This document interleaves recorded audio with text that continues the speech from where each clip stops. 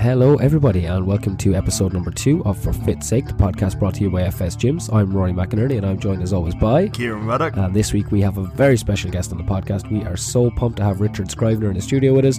Rich is an Animal Flow Master Instructor and a man with over 15 years working in the health and fitness industry. Let's get stuck in.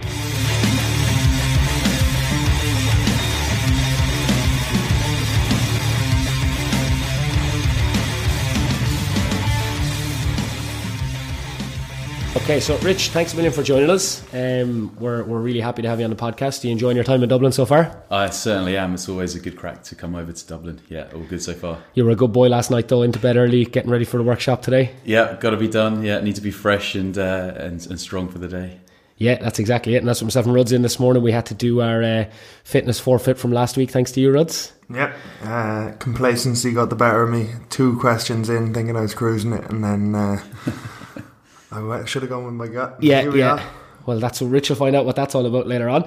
Joy. Yeah, exactly. So, Rich, you want to just tell people who are listening what you're doing in Dublin? Yeah, sure. So I'm over here for this weekend hanging out with you guys, and we are teaching the Level 1 Animal Flow certification. Awesome. And how many workshops would you typically do a year? Well, I think this year's been my busiest year, so probably touching best part of 15 workshops, I think, this year. So Okay. It's been a big one. And all over the world, or just Europe, or? Yeah, a bit of everywhere. So my base is in London, but I've just come back from a little tour of Asia where I was in Thailand and India. We did 3 workshops in different cities in India: Bangalore, Mumbai, Delhi. Last week was Switzerland, next week is Poland, and with you guys this weekend. So it's been a great opportunity to get around a little bit. Coming from Thailand and India to Dublin in November probably is a bit of a comeback. But obviously you're probably meeting, like we did the workshop last November with you in it Yoga in Dublin, and what kind of struck me about it was the broad spectrum of people that you get in the room. Like you've got guys who are coming from physio, yoga, Pilates, completely different walks of life and different disciplines. What do you think is the most unique thing about the Animal Flow workshops? Yeah, you hit the nail on the head there. It brings together like-minded people that have a completely unique background, like you said, perhaps yoga, martial arts, breakers, parkour participants, and then just regular guys and girls that just like training. And regardless of the background, I think everyone comes to the workshop because they have that common theme of they understand that they need to bring more movement into their body, and they look at Animal Flow as a system that can offer them the opportunity to bring movement into what they already do, to complement what they already do, or maybe they're just looking to take a bit of a U-turn and actually back away from some of the training approaches they've used in the last few years and actually branch out and really try and hit the movement stuff. And do you find that you see people who come in, like guys like us, obviously, our kind of big passion is strength training, and a big part of that for us is mobility. We have to be mobile to be strong. So do you get a lot of guys who come in sort of like ego in the way, just lifting weights, and you've got to sort of, are they skeptical when they come in, or are they coming in really open-minded to it? Yeah, most people are really surprisingly open-minded. I mean, we get some, guys that are just doing curls for girls and they're in there in the level 1 on day 1, and we start putting them into some of the Animal Flow positions, and you see these big jack dudes that are trembling and shaking under their own body weight, trying to hold particular static positions. Why'd you look at Ruds there? No, I wasn't at all. But I'll take. He called you Jack. That's good. Yeah. It's great that those guys are there because they appreciate that perhaps what they've been doing in the past has led them to a certain point where maybe they're just not feeling great within their bodies and they need to do something about that. So kudos to those people that turn up and are open-minded enough to give it their best and bring some movement into their existing training. Yeah, and is there anything? Is that kind of your favourite part of it? Is seeing those different types of bodies, or is there what do you really love about the workshops? Yeah, that's it for sure. There's such a diversity of people, and everybody's pretty humble. They leave the ego at the door. I mean, we've had some really high-level yoga practitioners, some awesome martial artists that have come on the course, guys and girls that have a gymnastics background.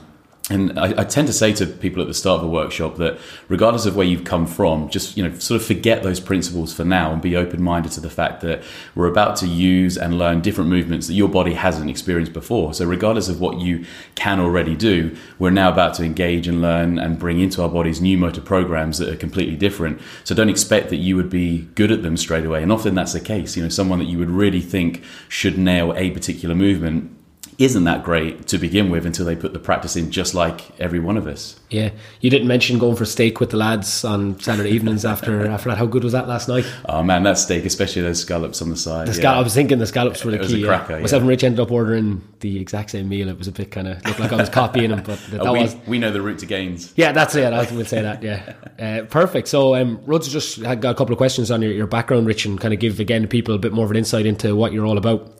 So we were just doing some research, obviously, before you came over, Rich, and getting a deep. Obviously, we met you twice, once at Wellfest, and then we were like, "Wow, who is that guy?" Exactly. Well, I was waiting at that. I was waiting for you to be taking like a lifting workshop, or I saw you in the distance, and I was like, right, that guy's obviously like power lifter. He's got something, and then you're sort of crawling around on the grass, and I was like, what the hell is? I got to go over and check that out. But like, that's the kind of perception that we had coming from the outside. Surprise. Yeah, it's good. You got that down. And then obviously we met you at the level 1 last year, which was a brilliant experience and kind of opened our eyes to. Obviously, I'd been working with Common Ryan for about 8-9 months before that, but going to level 1 was really good as well. And obviously after that, then we've been following you on social media. But before you came over, did a bit more digging in and looking into your background and kind of pulling out some of the highlights. And from what I can see, 15 years experience in the industry, lecturer in health, fitness and nutrition, Animal Flow master instructor, Vivo Barefoot running coach, course writer for the UK's most popular kettlebell course, worked as a professional strength and conditioning coach in rugby and with soccer and judo. Pretty extensive background looking at that. Thanks, man. The FBI are not out of the back there. Yeah, no. That was our research team. We have an extensive research team digging in. But the thing Rudds didn't mention is what you were telling us about last night is the Universal Pictures gig. Yeah. Obviously, the rest, everything else is very impressive. Okay, like 15 years working as a PT, building fantastic client base, becoming an Animal Flow master instructor. But typically, we want to know what went down in Hollywood. Well, that was a really cool experience. I just had a call one day from a lady that made fitness DVDs, and she just said to me, your name's been put forward to us as someone that could possibly help us with creating a bodyweight program that is based around the Tabata training protocol. And obviously everyone's heard of Tabata training. It's a pretty popular training format that's pervasive around gyms and studios all around the world. And so straight away it piqued my interest, in as far as everybody knows what this system is. So what could you possibly need my help with? And the conversation was pretty much along the lines of, we've been speaking with Professor Izumi Tabata over in Rizumskin University in Japan. He's on board, and immediately when she said that, I'm like, okay, this is pretty cool. Yeah, big. And we had a conversation about their intentions, which was to create a bodyweight training system using the Tabata training protocol, but to try and keep it as authentic as possible. And could I lend them some ideas on how those exercises might be used to maintain the sorts of intensities that were used in the original research by Professor Tabata? So it sort of kicked off from there. I met up with the guys. We had a couple of good meetings. They flew Professor Izumi Tabata over to the UK. I had the privilege of spending a few hours with him. He talked me through all of his research, helped me to understand what the actual Tabata protocol was really about, where it came from, the sort of research results that they got from that, and what in his mind he felt was an authentic way to use Tabata training. So that was the biggest eye-opener for me, actually understanding what the protocol was really about and how it should be used. There's probably misconceptions about how it should be used, like we were talking about it again yesterday, in what the absolute version of the Tabata program is, in terms of how it's applied. So do you want to fill us in on that? Let's kind of...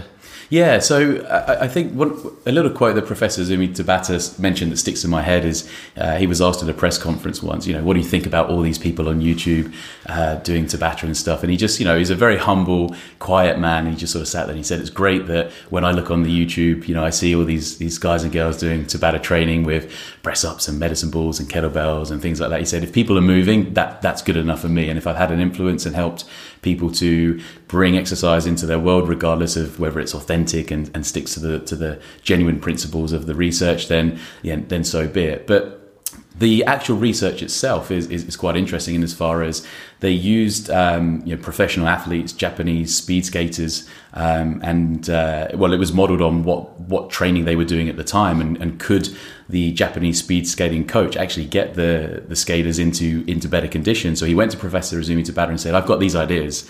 And most people don't know that Professor Izumi Tabata did not come up with the protocol himself. It was the speed skating coach that did so. But whenever you speak to the professor, whenever he does a talk, he'll always introduce that right at the start and say, hey, listen guys, this was not my protocol. I just did the research, published the results, and of course the rest is history. Get all the credit. He gets all the credit and all the girls. Yeah, no, living not the at all. So the research is pretty cool. And what they did is they had guys work at the equivalent of 170% of their VO2 max for the 20-second work period that we all know about. And 170% of VO2 max is a pretty decent whack. It's a pretty high power output. And the way he described it to us is that on the first couple of weeks of the trial for the research, the guys doing these protocols, once they got to round 4, 5, and 6, they were beginning to die, and they were actually not able to sustain that 170% power output of VO2 max for those later intervals. It was only later into the further weeks where they were able to kind of build their power endurance and actually sustain and maintain that power output. So I guess the way to look at that is that when we go into the gym or when we see somebody performing a Tabata workout and they're doing multiple Tabatas, so 3 or 4 rounds of the 4 minutes of 20 seconds on, 10 seconds off, what we know straight away is that workout is nowhere near the intensity that was used during the original research. And again, that's not to say that that's not a good way to train and we shouldn't be doing that, but to, I guess, be authentic and to look at how the Tabata protocol was originally performed, it was done at such high levels of intensity that after 4 minutes of work, you got off the bike or the treadmill or the row, whatever it was, and you had to lay down and stay down for a significant period of time while you recovered because you were hanging big style. And if you've ever tried a genuine Tabata, you're mashed at the end of it and you really don't want to do anything else. So if you can do these multiple rounds of 4 minutes, it's a great way to train, and there's no doubt you can still work super hard, but you're not working as hard as the original research had actually used. And that was a big eye-opener to me and really interesting. That's probably one of those compromises that PTs and strength coaches and that we have to make in terms of if it is that thing like Professor Tabata saying at least people are moving and they're exercising. Yeah. And if it's a popular and simple way that the adherence is low, you just get in, you turn your timer on 20 on 10 off 8 efforts, that's absolutely better than nothing. But to apply it, like, you need things like assault bikes, really high power output pieces of equipment that you can actually push yourself to that 170, like roads, you're talking about rower, ski ergs, bikes. And I think it comes back to what's the goal, as in that study is for elite athletes trying to improve their VO2 max, whereas if you're going for a workout and you've got to do, say, 3 to 4 rounds on the rower, and you've got to do that intensity, and it's just on the rower machine because that's where you're going to see the power output, it's not the most fun or exciting workout in the world. Not at all. So maybe so for, like, we use the Tabata protocol a lot in our classes, but not necessarily strictly in that way. We might use it with mixed methods of movements. Maybe do burpees for 1 20-second effort, then you might do squats for another 20-second effort and alternate between. And that way, it's not the same protocol, but it's still a really good workout. Yeah. And it's way more fun and it's way more enjoyable. So, like, if your goal is your one goal is I want to come in, I want to improve my VO2 max, or it might be I want to improve my sports performance, then maybe it is a case that the best approach for you is to go on the rowing machine and do that workout and be really diligent to hit those numbers. Whereas if you're coming in and you're like, I just want to look, feel and perform better, and I want to get a really good workout that I really enjoy, and it adds 45 minutes of, like, really good feeling to my day, then it's a case where you can get a really good challenging workout in, but you could do loads of different things, loads of different movements, and it'd be very enjoyable. And then even if you think of, like, the amount of training time you might have, say for instance you're someone who works out 3 to 5 times a week, and you got 45 minutes or 30 minutes to do a workout, then if you just do that one single modality then if you link it back to with animal flow, doing various different movements, you're just doing the same movement over and over again. So is that maybe making you as well rounded and able to move or feel as good as you possibly can? Whereas maybe doing that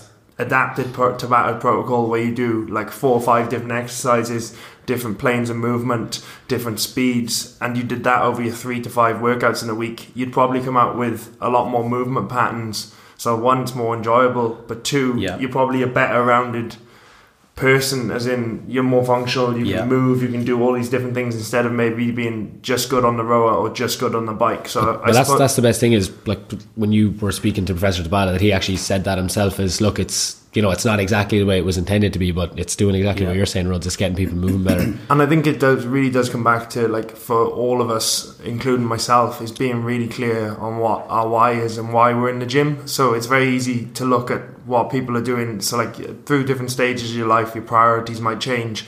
So say, for instance, if you want to be a professional athlete, then you got to be crystal clear, like, why you're doing that workout, what you're trying to get out of it. Yeah, for sure. Whereas it's very easy to go on social media and look at what the professional athlete's doing, and then you're like, oh, I've got to be doing that to get there. But and you see it a lot, and I've maybe fallen into that trap a few times myself, where you look at it and you're like, oh, if I do that, but then you're like, well, my goal isn't the same as that person's goal, so my training shouldn't be the same, my priorities aren't the same. So I think that's very important for people when they're looking at things like this, in terms of saying, like, that's not a true Tabata protocol, this is a true way to do it.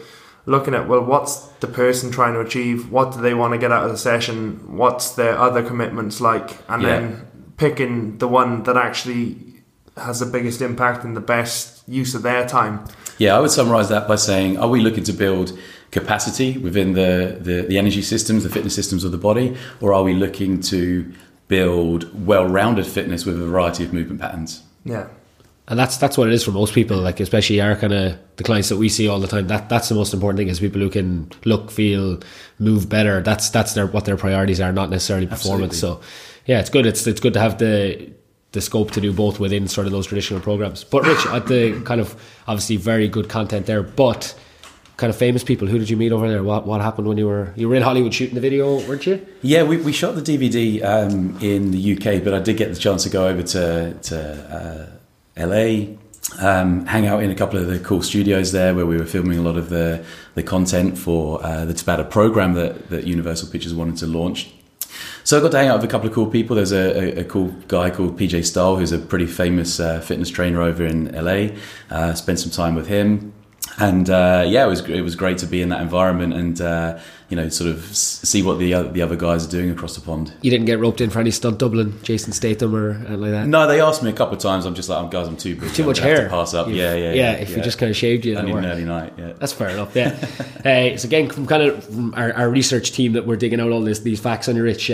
Like, I obviously follow you on social media, and a couple of things that I've seen consistently popping up that you keep mentioning in your posts are, the first thing is, you want your students and your clients to see the big picture with regards to their health and fitness, and you also talk about building health and fitness from the ground up. That's kind of consistently mentioned across the board. Like, what do those concepts mean to you? Yeah, I'm glad you kind of picked up on that, because I think the health and fitness industry is awesome in as far as there's so much great information out there, so many cool workouts out there that people can do. There's so much available information on nutrition. Everybody's got an opinion, and I think the most important thing sometimes is just to take a bit of a step back and look at the bigger picture and say, okay, what are the big rocks? What are the key things that if I do these things day in, day out, and we might just pick 3, 4 or 5 top really important things, they are going to get me 80% of the results I need towards building sound, solid, robust health, good solid fitness, and they're going to keep me healthy. And then you can pepper in all of the other smaller details on top of that. But I think what a lot of people will often do is dive down straight into some of those smaller details, into some of the minutiae, and start worrying about, timing their nutrition around their workout, or taking this supplement, or doing this particular repetition scheme within a workout, or picking this exercise over this exercise, and having this angle in my back versus this angle. And they're all important details at some point. Yes, they become relevant, but I think there's almost a checklist of things we have to be able to do first consistently before we even have that conversation.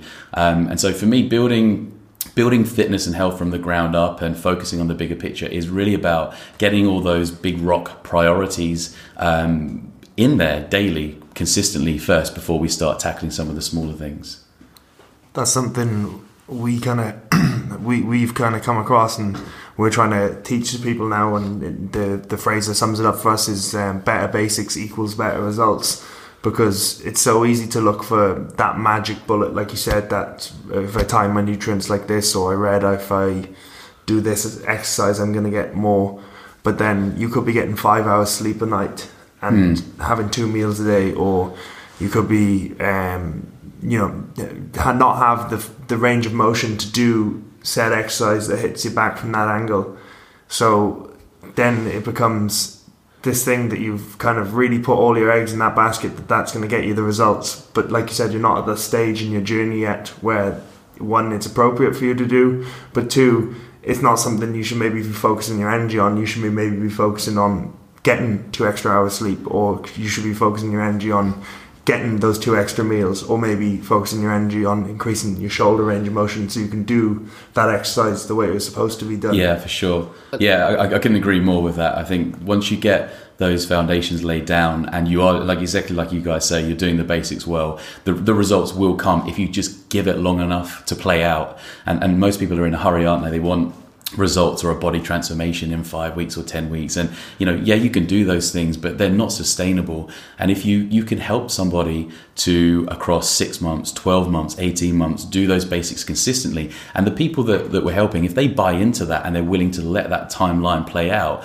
then they'll be so much better for it, and their body's going to adjust and adapt, and it's going to function at a much higher level, and then keeping those results is going to be all the more easy for them after that period. It's that emotional attachment at the very start as well. If you're doing something that isn't enjoyable, we talked about it on the first podcast with Phil Heath's words and what we plan in all of our programming, where we want to work hard, like that's the foundation for everything. Work smart, so you got a plan and you're sticking to it, and then having fun. If you're trying things like intermittent fasting, for example, is something a few guys would come in, I'm intermittent fasting, but they're so cranky when they're coming into the gym, they haven't had good night's sleep because they're hungry. Like, there's not a good emotional attachment for them to get the results. So even if they get the short-term results that they want and they can see the benefits of these things, they're never going to keep it up long-term. So if you can just put, like you say, get those big rocks in place where, look, I'm consistently training 3-4 times a week, my training is varied, but it's ticking all the boxes for what I need to help me progress. That's something they can emotionally sustain, and it's something that becomes enjoyable. And intermittent fasting is a great example, and I've looked into this a lot, and I've used to play around with intermittent fasting a bit. And one of the things I always used to say to people is, make sure whatever you do, if you're going to do intermittent fasting, that you get great night's sleep the night before, because you ask the question, how do you feel when you've had a crappy night's sleep? And it's, I'm tired, I want caffeine, I want sugar, and I want energy, because you may have energy within your body. Yes, it's stored there, but you might not feel that energy is available to you. And so you're trying to fast and not bring calories into the body, and yet the urges you receive are, give me caffeine, give me energy, give me sugar, and those two things are quite conflicting. So it makes it really hard for you to adhere to an intermittent fasting protocol when, for example, you've had a bad night's sleep. So I couldn't agree more with you guys that if those foundations are in place, then the more advanced or the more challenging protocols that can be great and can give good results, they can be used after the foundations are laid down. So yeah, good shout. I'm working with a guy at the moment, and he's doing like a body composition work, and he's basically he came to me about intermittent fasting, and I was like, well, I'm not sure. I don't think your basics are where they need to be.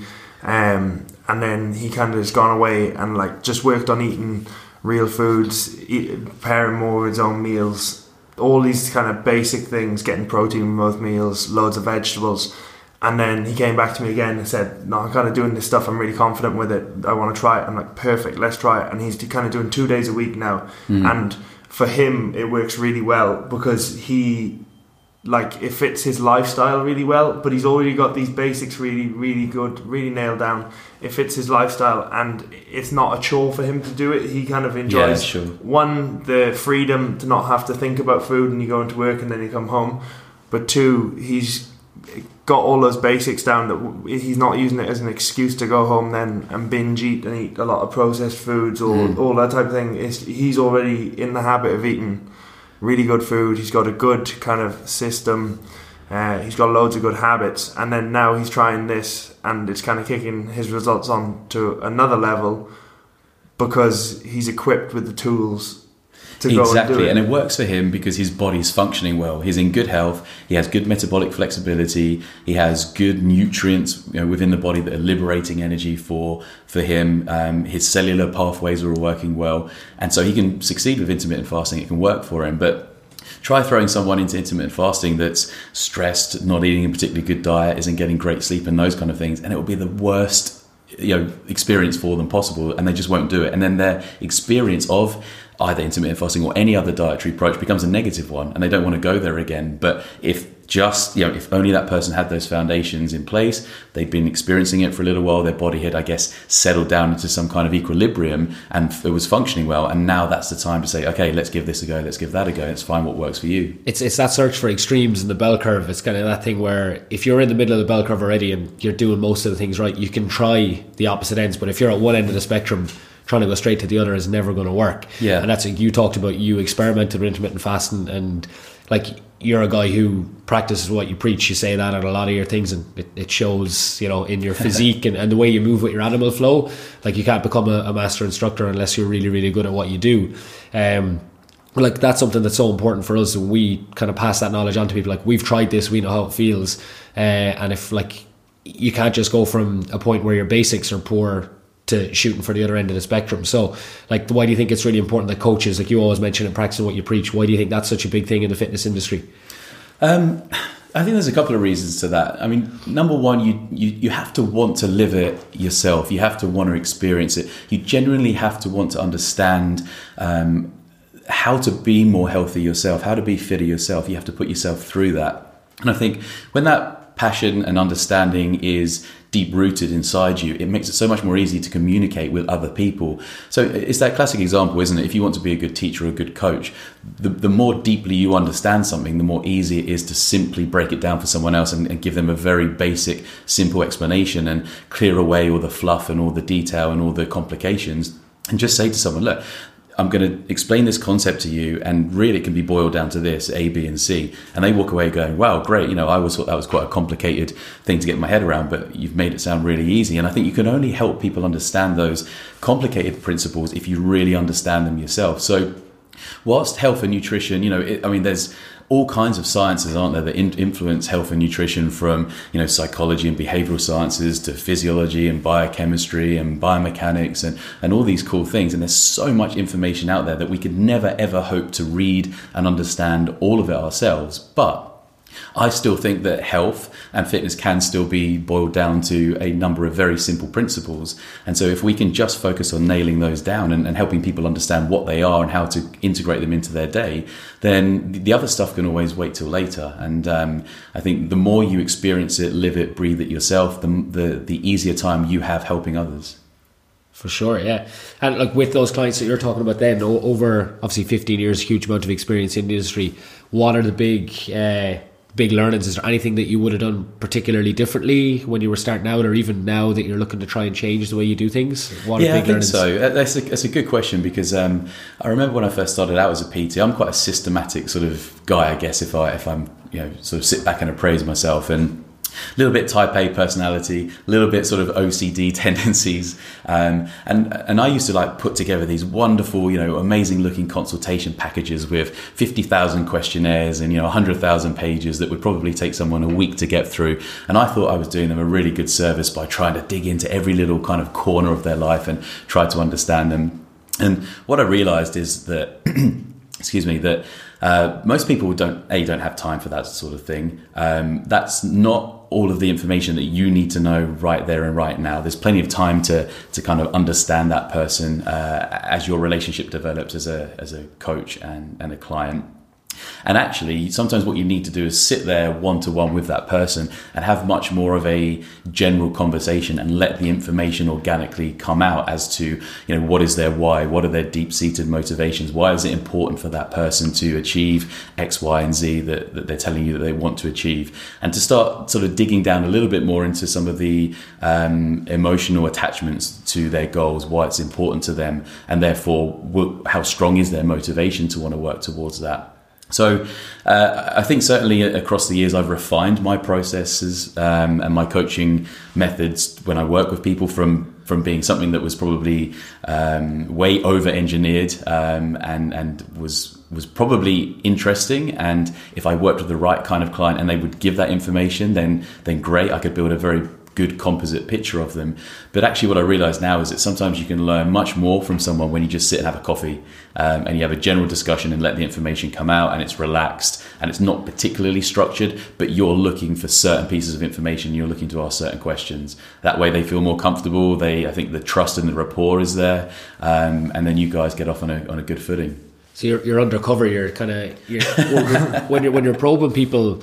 When you've got a list of questions, we're going to go through these 10 things. Like, people tell you what you want to hear. Like they tell you, I want to do X, Y, or Z because they know it's what the coach wants to hear. But when they get down, and that's when there's conflict after 5-6 weeks, and people aren't getting what they want. Like, I've had one of my big learnings from our kind of 5 years of just working with this population is, if you don't find out what people really want at the start, you can never ever give them what they're paying you money for, what they're here to achieve. And one of my longest clients, we had like a really big conflict literally after our first session. This person came in saying, I really want to lose weight, this is what I want to do. So I laid out this really tight fitness program that was going to challenge them, and I was delighted, I was sure it was going to work. And then the conversation immediately after the first session was, are we going to be doing that every week? I hated that. And I was like, well, you said you want to lose body fat and you want to get fitter, so yeah, we're going to do that. No, I want to lift weights. And I'm like, well, that's, you want to get stronger, you want to work on it, but like, it's finding out what that person wants on day one, and letting them understand that they don't need to tell you what you think you need to hear. They need to be really honest with themselves. So true. One of the other things I'd say is, as a coach, you should always keep those communication lines open. So even after a workout now, I like to try as much as I can and just ask my clients at the end, okay, so how was the workout? Did it kind of meet the particular expectations that you had for today based on what you told me you wanted to work towards? Does this feel like it's helped you nudge a bit further down the line towards that end objective? And sometimes, clients are quite brutal. I mean, they're paying good money for your services, so their expectations are pretty high. And if you don't hit the mark, more often than not, they're pretty happy to tell you that. And that's actually a really good thing, because I think as coaches and personal trainers, we're also running a business as well, right? So it's much more effective financially to keep and retain a client than to lose a client and have to go after a new one. And of course, also we want to do the best we can for that client. So if they leave us, it means in some respects we've failed them, and it's not their fault. It's probably our fault for not understanding them well enough. So I think if we're always talking to them and trying to get an insight into whether we've done our job in any given session, or at the end of a training cycle, or at the end of a 6-month block, and they turn around to us and say, okay, yeah, that was awesome, I really feel like that was positive, I've moved forward. Or if they actually turn around to you and say, didn't particularly enjoy that type of workout, don't really feel that it's really meeting all my needs. Sometimes that's a good thing. You have to take that on the chin, and as a coach you have to not be offended by that or get too upset by that, even if you feel that you've worked in the best interest of the client. If they still turn around and say, I'm not quite sure if I was really feeling that, you have to learn to take those things on the chin and go, okay, let's just sit back and reflect a little bit and listen to that feedback and act on it rather than just ignore it, and I'm going to keep that client and service them better going forward. And that's how you last 15 years in the industry. Well, I'd like to think so. I've made plenty of mistakes, so that's for sure. So then obviously that's kind of your background with coming into the Animal Flow, like in Ireland anyway, like movement-based training, for lack of a very general term, has really been popularised in recent years by Conor McGregor and his meteoric rise in the MMA. He sort of attributes a lot of his early success down to the type of training that he does. So his movement-based training, things like capoeira, his work with Ido Portal. It's probably pretty cool for you guys who, in Animal Flow, to see movement-style training becoming more popularised in public. Yeah, absolutely. It's great. The whole movement renaissance, I think, has been an awesome thing for the industry. We've seen lots of other companies come up with gymnastic types programs, using rings, using parallettes, lots of other bodyweight programs. And Animal Flow is just one of those, and I think we've been really successful because Animal Flow program's been around a long time, probably even before the movement training renaissance kind of kicked in. And that's not to say that Animal Flow is the best program and the only program that people should be doing with respect to their movement training. It's one piece of the puzzle. And we think we have a great system that helps people move better, that helps people to reconnect within their bodies. We try and help improve mobility, stability, coordination, skill, strength. But equally, the more types of training that you do, the bigger variety of training that you bring into your routine, the better for the most part. So assuming that nobody listening really understands the concept of what Animal Flow is, like they see some of it, they might see it on Instagram or see it, as it's becoming a bit more mainstream. Like, what is it and why was it born? Yeah, so Animal Flow was created by one of my good buddies and mentor, Mike Fitch. Mike and I sort of, I guess, have fairly similar stories, I guess, in how we came around to getting more into movement training. So Mike in particular said, was a trainer, really good trainer. He was a big dude, pretty jacked, said that he, didn't feel great within his body anymore and had to seek out other training approaches. And from there decided that he would hire himself a whole bunch of coaches that were experts in their respective disciplines, from gymnastics and breakdancing and parkour, hand balancing, and immersed himself in those disciplines. And I think from there, having spoken to Mike numerous times, he discovered that if you've got this really tough movement, for example, a handstand or a muscle up, how can it be possible that we can take this pinnacle exercise and break it down a number of steps so that we can start with a really regressed, easy version to begin with, and then steadily move our way through this progressive sequence until we get to the exercise we're trying to be able to achieve. And so I think he applied that principle to all these different disciplines that he was learning and came up with sort of a whole bunch of movements that at a fundamental level were influenced by different disciplines like gymnastics and dance and hand balancing, etc. And realized that they actually sat really well together. And so Animal Flow was born from Mike's experimentation of trying to improve the way his body moved, as influenced by lots of other disciplines. And so Animal Flow is an amalgamation of that experience, whereby we're trying to focus on different fitness qualities that need to be really fundamental to what we have in our training week. So mobility, stability, coordination, control, energy transfer, some of these more subtle fitness qualities that perhaps don't get so much discussion. And Animal Flow is a great amalgamation of that, and people really seem to enjoy it and appreciate the way their body feels after an Animal Flow session. And is that sort of like, the good thing about that is when you hear Mike's why he wanted to do this, that's kind of what, like, the reason that we were inspired to go and do it is because, like, we want to try feel a bit better in how we move. And is that who it's for typically, or is it like in terms of using it as a treatment for things like chronic back pain or interscapular dysfunctions? Like, can it be used as a rehabilitation therapy, same way that yoga is often recommended by physical therapists and physios? Yeah, exactly. It can be used for multiple purposes. I mean, the reason I got into it is because I used to do a lot of, like bro training. My shoulders were getting, sore and my posture was breaking down. And I was a young guy, and luckily I realized that pretty early on, if I continued down the route I was going, I really wasn't going to be looking great or feeling great when I started getting into my 30s, 40s, 50s and beyond. So I took up capoeira to begin with, and that was awesome for me. I loved it. I enjoyed it. It opened my mind up to why movement training was important and why I should bring that into what I was already doing. And that then allowed me to find Animal Flow, and because I was looking around for other options and training styles that I could use. And so from my angle, Animal Flow helped me, I guess, almost regress. Taking myself from a point of where I was now focusing on hypertrophy and strength training and regressing back to what my body really needed, and trying to understand that it needed to move better. I needed better freedom of movement within my body. I needed to try and improve my posture, reestablish my joint alignment so that I could actually function better, and then look to build back up and start to develop strength and power and those sorts of things again. And going back to your question about can it be used for back pain and people with injuries, absolutely yes. I've had a number of clients that have had extensive shoulder rehabilitation protocols that they've been on, and clients that have had disc herniations. And Animal Flow is great because some of our lowest level exercises, they begin on the ground. So our hands are on the ground, our knees are on the ground, our feet are on the ground, and we begin in what we call the static baby beast position, which is 6 points of contact.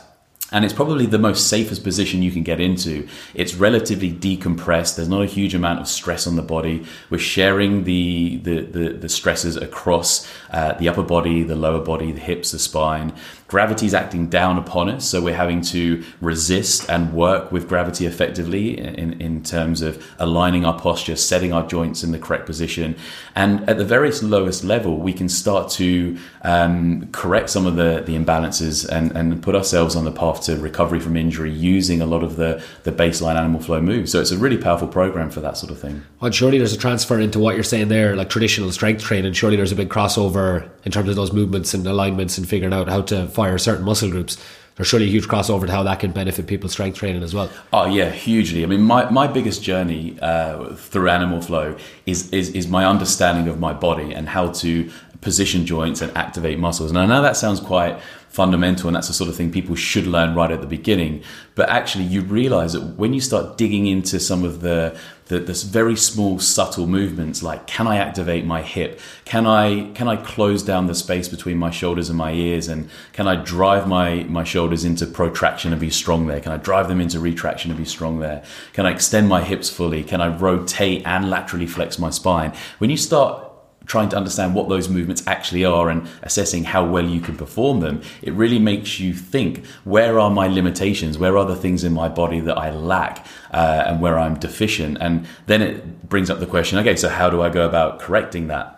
And so every time you find a problem or a limitation and you set about trying to correct it and improve it, and you feed that back into the system as a whole, everything benefits, not just your animal flow practice, but if you like to squat and clean and deadlift and do kettlebell work and other exercises, they all come along for the ride, and they also experience those benefits of a system and a kinetic chain that actually functions better. And what do you think the best way is then, from practical experience and obviously doing it yourself and working with your clients? What's the easiest and most effective way to integrate that into traditional training programs? Is it as warm-ups, as supersets? Like, what's your advice on that? Yeah, I think you just hit the nail on the head. There's two great examples there. You didn't tell me that beforehand. No, no, well, you guys are smart. You're smart lads, and you know the game. So, and I know you guys have been using Animal Flow quite a bit yourselves. But I have a couple of clients that are, they're traditionalists. They like their hypertrophy and their strength training, but they do understand the need to be able to move better, and they appreciate the need to have better joint function and posture and all these things.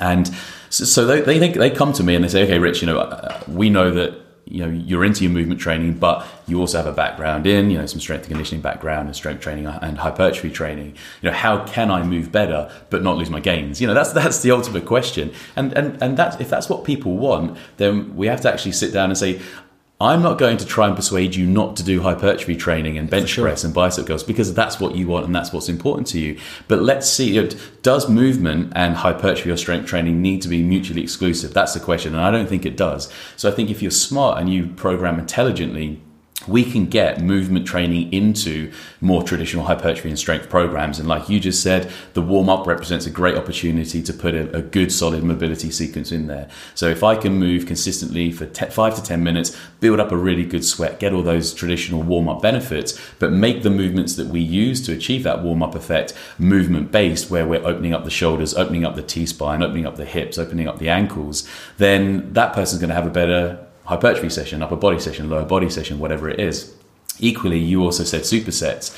So I really like using some of the Animal Flow positions and movements during active recovery in between sets of squats and deadlifts and bench and shoulder press and pull-ups and whatever it is. So you can almost design programs around supersets or giant sets where you almost cycle round mini circuits, and within that circuit you might have 2 or 3 big hard-hitting strength exercises, and then a couple of movement-based exercises that just help keep the body open and having tissue alignment and tissue length restored after each exercise, which might close that position down a little bit.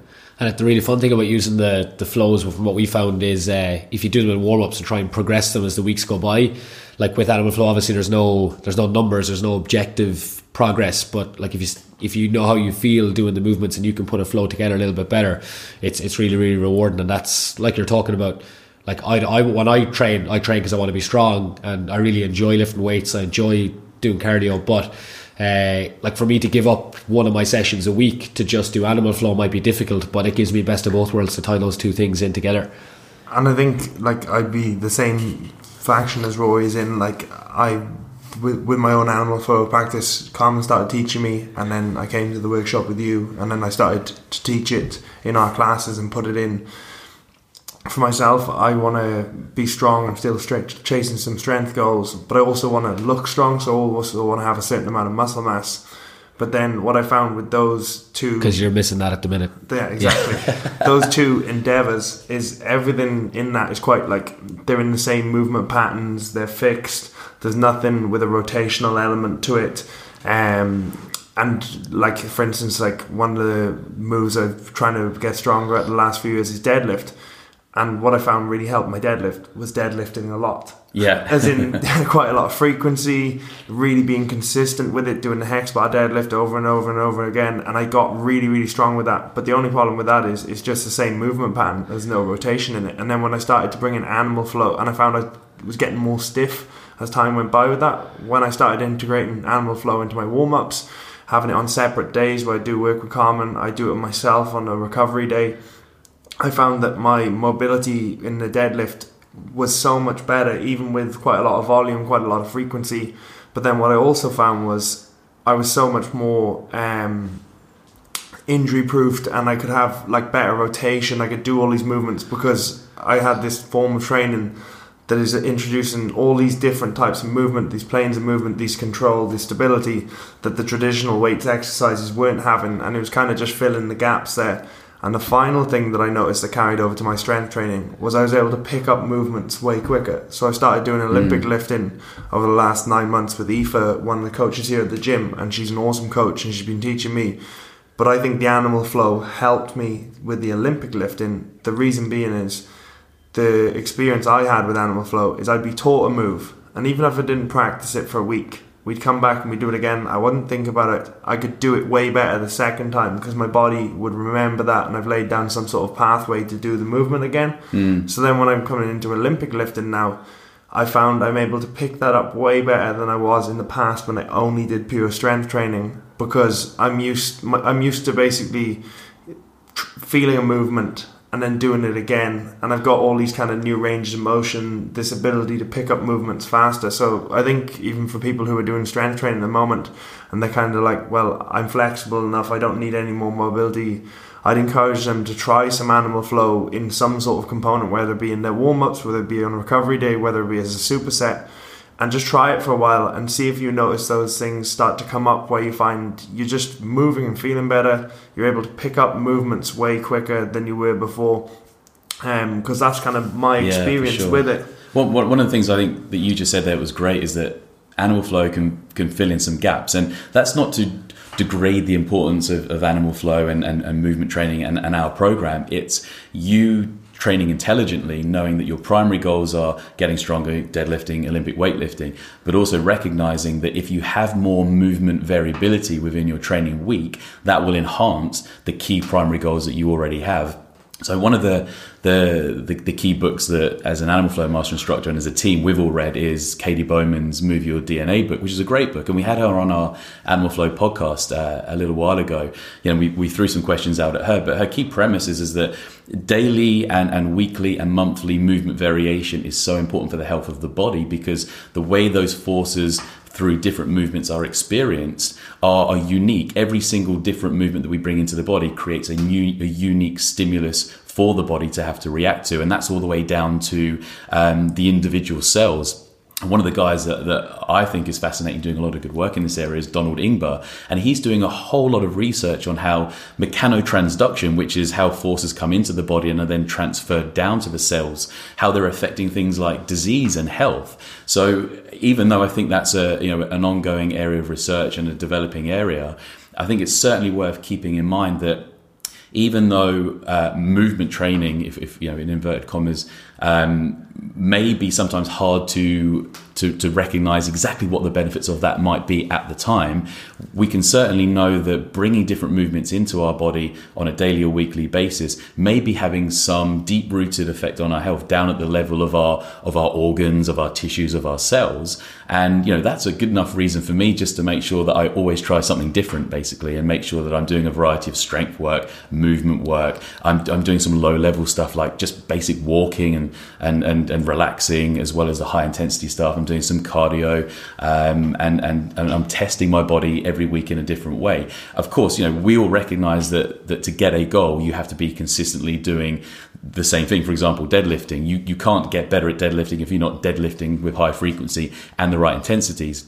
So that always has to be there if that's a key objective. But then how can we, under the radar, slide in all those different other complementary training approaches like mobility work that then improves our health overall. So like you said earlier, making sure the fundamentals are covered, building health from the ground up, but then supporting our key objectives and making sure that we experience movement in a varied way. And you also mentioned about your Olympic lifting, how you found Animal Flow would help that. A lot of our movements in Animal Flow will mobilize and get into all those small gnarly joints that often get stuck. So things like the toe joints, when we're doing things like loaded beast, which is one of our Animal Flow positions, I mean there's a huge amount of toe joint movement that's required there. And a lot of people, when they first try that position, I couldn't move my toes or my wrists my big toe the next day. What? and so but we forget how important toe mobility is, because our bodies are stacked on top of our feet, right? So if the feet don't function really well and the ankles don't move really well, then the knees get beasted and the hips don't move well and the lower back gets screwed up and so on and so forth. That's that kind of kinetic chain principle that Mike Boyle and Gray Cook talk about. So Animal Flow helps get your feet mobilized, it helps mobilize your ankles, it's great for your hips, it's great for building stability up in the shoulder girdle, and all those things would play beautifully into being a better Olympic lifter.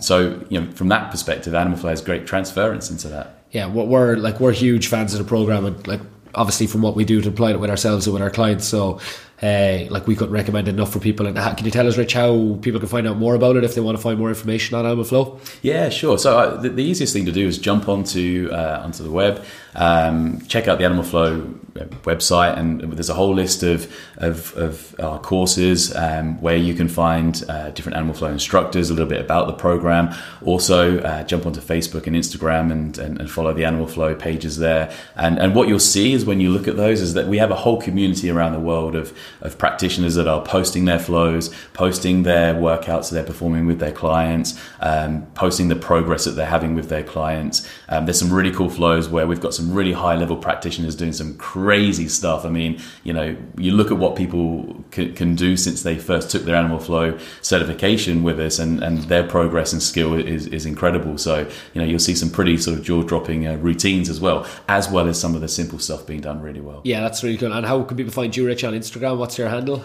Yeah, I'm just Rich_Scrivener, so nothing exciting about that. Boring. But easy to find. And it's a good time to mention, guys, if you enjoy what you're listening to, make sure you click subscribe on iTunes and SoundCloud. Just search for Fit Sake. You can get me on Instagram at RoryMacFFS and Kieran Ruddock. Yeah, stay away from Twitter, people. No Twitter comments for us. So, Rich, look, what we're going to do is have a little bit of fun now. Right, we didn't fill you in on this was going to happen, so it's legitimately unscripted. No, you did not. You kind of came in, we were just finishing up our session this morning. We threw a little cheeky forfeit last week because Rudd's let us down, really. Rudd's, there's nothing else to say on that. Yeah, simple. Yeah, that's it. So Rudd's has come up with a fitness forfeit this week. You've got one chance to say whether you want in or not, Rich. You don't have to do it today. You've got the workshop. Yeah, I'm always in. Yeah, okay, right. Rudd's, what is the forfeit?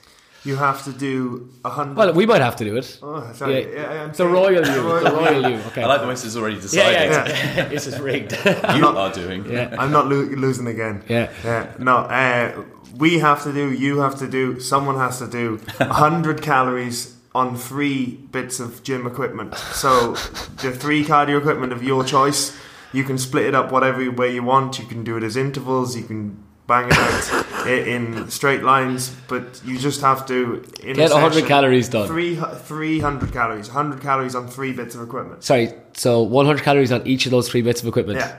So, for example, assault bike, skier, grower. Yeah. How long is that going to take? Have you estimated? It takes as long as you want. You can do it whatever way you want. You can take 3 minutes break after one thing. In one sitting, or like over a week? No, you have to do it all in one session. But you can do it whatever way you want and let I'm glad we've screwed you with the question. Rich, you happy with that? Yeah, okay, fine, whatever. Yeah, you can't do it flowing. We need to see the numbers on the screen, Rich. Okay, so what we're going to have is an Irish-themed pub quiz. All right, we didn't get to bring you out for show you some real Dublin hospitality yesterday, but this should give you kind of a flavour as to what we're about. So, Rich, you accept. That's on the record. Ruds, me and you have to accept, unfortunately. So, Rich, question number 1. these are all multiple choice, so we're being pretty fair. There are 5 questions, so all you got to do is get 3 right, and then me and Rods are screwed.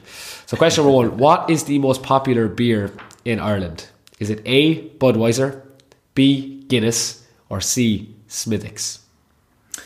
All right, so it would be too obvious to go for Guinness. I'm going for the Smithwick's. And you would be incorrect. It is Guinness. No, come on. Oh, that's such a good start, Rods. Okay. Smithwick's is close, but I'm glad. Okay. Question number 2. What famous Irish comedian has his own wine range? This guy appears on British television, so you have no excuse. Is it A, Darragh O'Brien? Is it B, Graham Norton? Or is it C, Ardal O'Hanlon? I'm going to go for Dara. Rods, we are 2 up. It is Graham Norton. Oh, right. I just want to do the challenge, so I'm getting these wrong delivery. Okay, well, you're not. Hopefully, you're not going to get this one right. Okay, question number 3. Who, famously and metaphorically, put the ball in the English net? Was it A, Roy Keane, B, Ray Houghton, or C, Niall Quinn? Think now. You got a lot in the line here. It was Keno, wasn't it? Oh my God, these questions were easy as well. It was Ray Houghton, 1988. Oh man. Yeah, that's good. Okay, Rich, that's good. Okay, what we'll do is we'll ask the last 2 anyway, just to give you a little bit of a gloss on it. So yeah, thanks. This is my home city, not town, my home city. So let me get this right. What nickname is given to Kilkenny sporting teams? Is it the Cats, the Dogs, or the Horses? Jeez. You said you love coming to Ireland. In all your stuff, I love coming to Ireland. It's such a good place. I love Ireland. Yeah, I love the landscape. Yeah. Let's go Cats. And you are correct. Well, unfortunately, it's too late. Okay, last question then. Which holy place is regarded as the Lourdes of Ireland? Is it Blarney, Knock, or Carrick and Shannon? Famous songs about this place. Shannon. Knock. Okay, right, Rods. Yes. Yes. I'm shocking. Yeah, and I'm not even going to, sympathetic do it with you like you are doing that on your own. Yeah, I deserve it. Rods will want to do it with you, but yeah, whatever. I might do it and have it. Yeah, we'll see. So, Rich, that was good. I'm glad that went well. You're never going to come back here. Yeah, no, that's it. This I'm podcast done again. So just last thing, Rich, we just want to give people a bit of a background into other things that you might be doing, try to give some people some inspiration. So any cool books or anything that you're reading at the minute or you could recommend to people that are listening? I've just been delving into a lot of research journals recently. So I'm a big fan of Alan Aragon's research review. I like the new mass review that Greg Knuckles and guys are doing. I like diving into the NSCA strength and conditioning journal. So I think in terms of resources, those 3 things are great places to start if you're interested in nutrition, strength and conditioning, general fitness practice and ideas. As I said, recently I read Katie Bowman's book, so that's a good one if you're sort of exploring the ideas of movement training and you want to know a little bit more about that. It's a nice simple book. It helps break down the principles really well. So they're pretty good resources. Yeah, we'll pop that up in the description. And a movie doesn't have to be educational or anything. Just any kind of movies that you've seen recently that you've enjoyed. Dude, you know what? I've got a Cineworld monthly pass, and I pay something like £20 a month, and I see zero films. The only films I get to see are when I'm on a plane and I'm traveling somewhere. I forget the name of it now, but it was a Will Smith film, and he plays a dude. I think he's from Africa, and he's Concussion. the one. Yeah, really good film. Awesome film, and I don't know how that slipped under my radar. And I didn't see that when it first came out, but that's a cracking film, and he's awesome in that. So yeah, it's African really doctor with that. the guys in Pittsburgh, the Steelers footballers who. The concussion. It's crazy Cracker. movie. Yeah, really good. Okay, that's pretty slick. And music. What kind of music do you like to do your 300 calorie burn to? What are you going to be listening to? Oh man, I don't know. I'm just going to smash on some Spotify, try and select the most hardcore kind of workout tracks I can find, and just get jacked up on 10 coffees and then hit this thing. Sounds fair enough, yeah. And Rich, look, just thanks again so much for joining us. It's been we've had good fun. We've had great fun having you in Dublin for a couple of days. Obviously, still a good bit of work to do today with the second day of the certification.